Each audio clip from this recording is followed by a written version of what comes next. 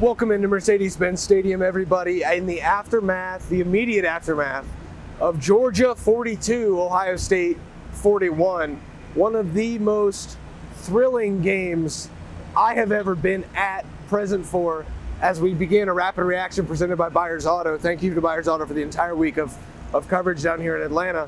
That's the 40-year vet Tim May. That's Andy Backstrom.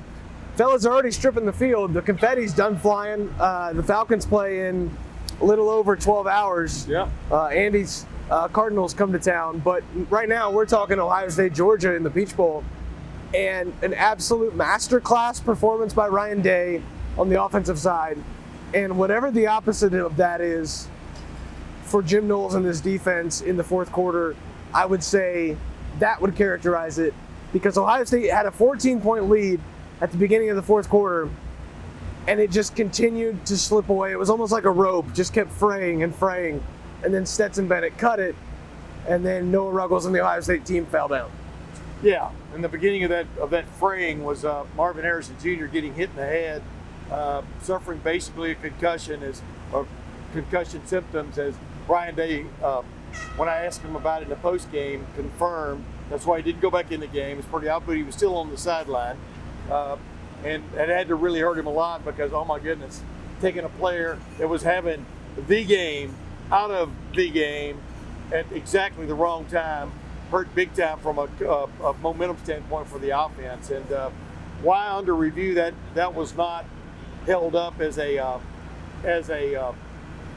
targeting hit, for want of another term, or hitting the guy in the head, it's a mystery to me. Ryan Day said it was explained to him about something that to some effect that wasn't, the hit wasn't what knocked him out or something like that, whether he hit his head or not. But it was a really interesting description that he gave me. Bottom line is, from then on, the offense kind of lost its mojo, even though guys kept swinging, as the old saying goes. But then defensively, it bit them just like it's bit them all year, but only twice in losing situations. The big pass plays, the big plays down the field, either it was a guy slipping and a guy breaking wide open, or contesting 50-50 balls. In the end, defensively, Ohio State couldn't make the plays when it needed to make the plays to hang on to a 14-point lead. Well, yeah, Marvin Harrison Jr. is a difference maker, and that's what Julian Fleming said after the game. You know, when he's not on the field, obviously Ohio State is confident in the depth they have at wide receiver, but it's just not the same. What I do want to talk about is what C.J. Stroud did tonight, which was basically prove everything wrong that the doubters have said about him. Oh, he won't run. Well, he tucked it and he gained 71 yards. That won't all show up on the box score because he did take some sacks. I think it shows up as 34 yards, but that was 71 yards gained by him. He also improvised and made out-platform throws where he had to scramble outside of the pocket and roll and make throws downfield to Marvin Harrison Jr. in that first half that gave him that lead. He did things that people said he couldn't do, quite frankly, and the scouts were holding against him. And if anything, his draft stock got that much higher after a night like tonight, and it's just a shame for him that he can't lead that into the national championship. And when I asked him about that, just basically the running, especially on that last drive, I mean, he was a difference in that regard. He was basically, paraphrasing here, he was doing whatever it took to get his team down the field to win the football game. And if there's one call that I had a doubt about, that was called in this game, was after he scrambled or ran down to the 31-yard line, and then on first down they ran Dallin Hayden off left tackle, and he got stuffed for 1-yard loss. As Ryan Day explained when I asked about that play, they felt really good that thing was going to open up, and all of a sudden Georgia jumped another defender in there, and he got stuffed for a 1-yard loss. Remember the play? And from then on, then they were almost defensive offensively, and end up kicking trying a 50-yard field goal, which was missed badly. Yeah, didn't even have a chance. That thing was doomed from the beginning. But that's the way football goes sometimes. You have a bad kick. It just happens to be in the closing seconds of the college football playoff semifinal. This Ohio State team played well enough to win a national championship tonight. I think against any other team in the country, the way Ohio State played tonight, it would be going on to next Monday night. Against any other team, maybe the entire year, maybe the last few years, this Ohio State team would be going on to win a national championship, to be playing for a national championship. This Georgia team is different, though. This Georgia team has freaks, it has animals, it has everything you want in a college football team. It is, the phrase close to an NFL. These were two, and I hate using this phrase, Tim. You use it all the time. I do. I think it's a little cliche. I'm not going to lie to you.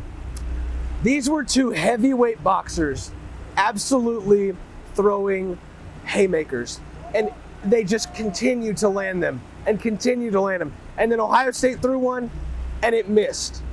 And it had to kick a field goal in the fourth quarter. Yep. And that opened the door just enough for Georgia to be able to, because if Ohio State scores, they're up 3. If they score a touchdown in the red zone, the game is over. And Ohio State beats Georgia in Georgia's backyard.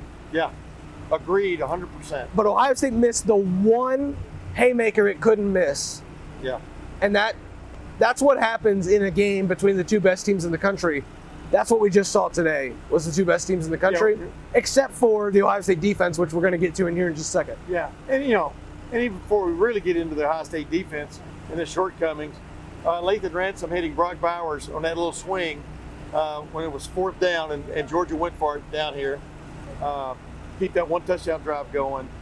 I think it ended up being a touchdown, right? They did. Bottom line is, I got to see that replay again, man.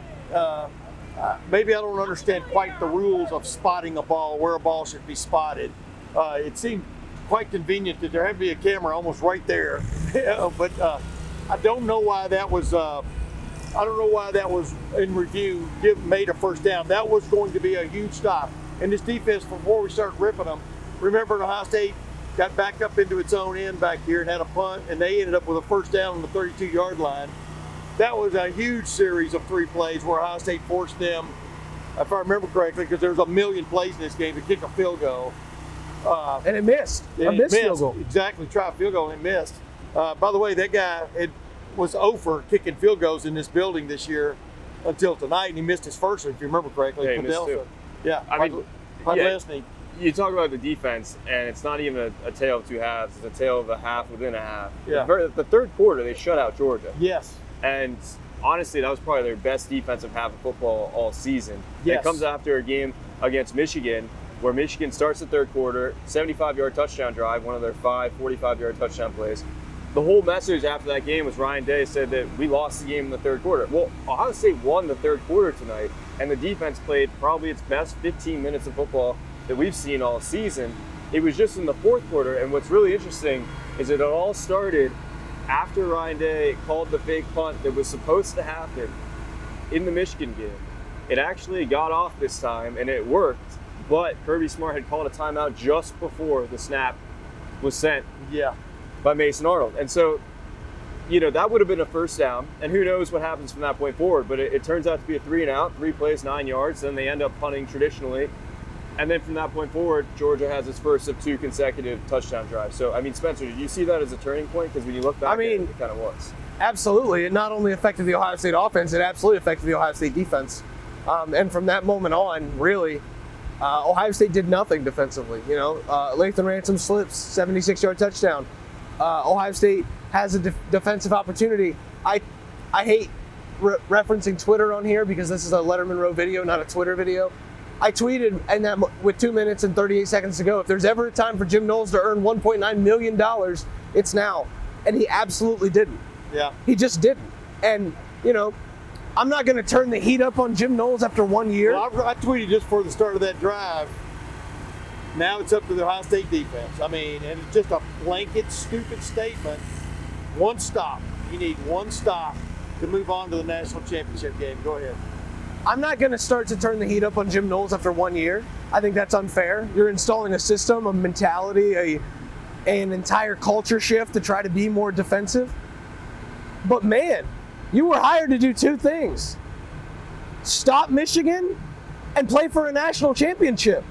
But stop the big plays. But what I'm saying is they could have made no defensive changes in the offseason, and I think it would have looked the exact same against Georgia as it just did. I don't know. In the fourth quarter, when you need stops, you do not get them. And whether that's execution, whether that's coaching, that falls on the defensive coordinator who tells us in every press conference, if something happens in a game, I want the blame. Yeah. There you go. You've got the blame. Because I watched in the fourth quarter a defense that really, really was on its heels, even up 2 scores. it seemed like it was not comfortable trying to stop Georgia. And Georgia ended up getting 2 touchdowns and winning the game. Yep.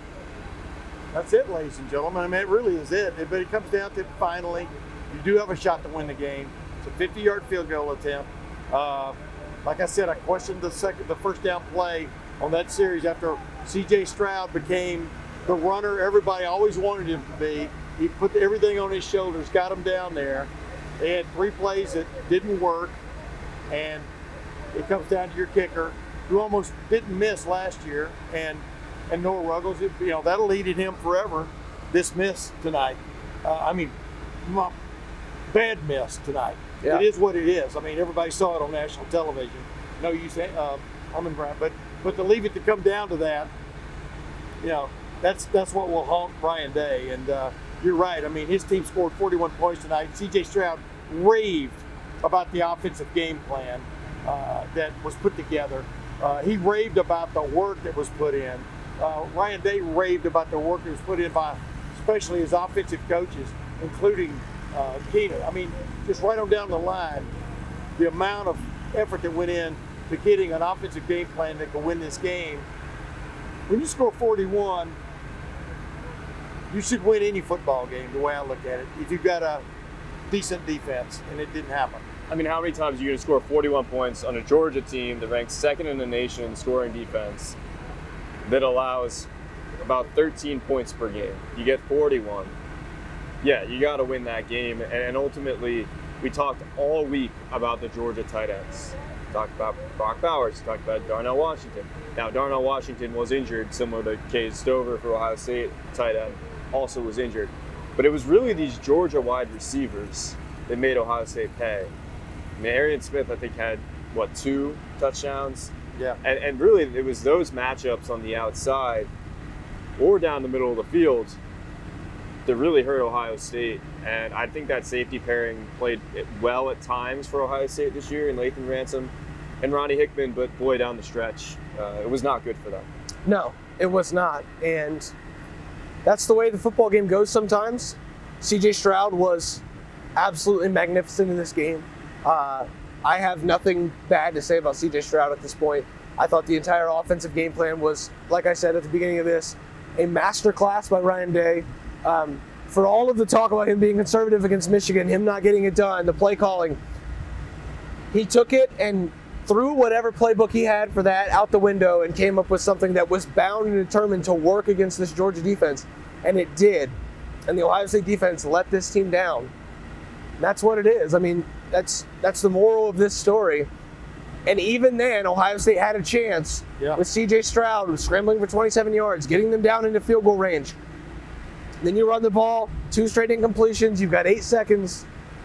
You kick a field goal in 2022 and it lands in 2023. That's not a joke. It was kicked with 2 seconds left on the ball drop, and it landed in the new year. Ohio State did not land in a new national championship game. This program now, next year will be a decade since its last national championship. That's a sour pill to swallow. And Ryan Day and the Buckeyes have a lot of overhaul that needs done. You're losing C.J. Stroud probably.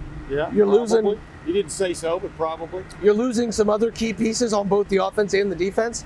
A lot of questions remain in this program. You're going to Ann Arbor next year. You're going to Madison. You're going to West Lafayette. Places that aren't kind to you. It's not going to be easy to get back to this spot. Ohio State had the number 1 team in the country on the ropes with a TCU team that they probably thought they could beat coming up next. And they just let it slip away. Not a good day for the Big Ten, ladies and gentlemen. Not a good day for the Big Ten. Neither team had the defense when it needed it to win a college football playoff semifinal. That's the bottom line. Yeah, and that's what this conference prides itself on. Yes. It's defense, low-scoring games. And we saw 2 extremely high-scoring games today. We got the entertainment we've been looking for college football playoff semifinals, but as you mentioned, there was no defense to be found in the 4th quarter for Ohio State, and that was the difference. Ohio State will now travel back to Columbus to lick its wounds. Is that a proper term, Tim? Yes. Season's over. We're heading back to Columbus tomorrow. By the way, Happy New Year, everybody. Yeah. We're heading back to Columbus today, actually, as we video this. I guess it's a Happy New Year. Ohio State fans obviously not happy, but We were happy to bring you guys coverage all year long, all week long here in Atlanta. That's the 40-year vet, Tim May. That's Andy Backstrom. I'm just Spencer Holbrook. If you were following along all year, thank you so much for allowing this all to be possible.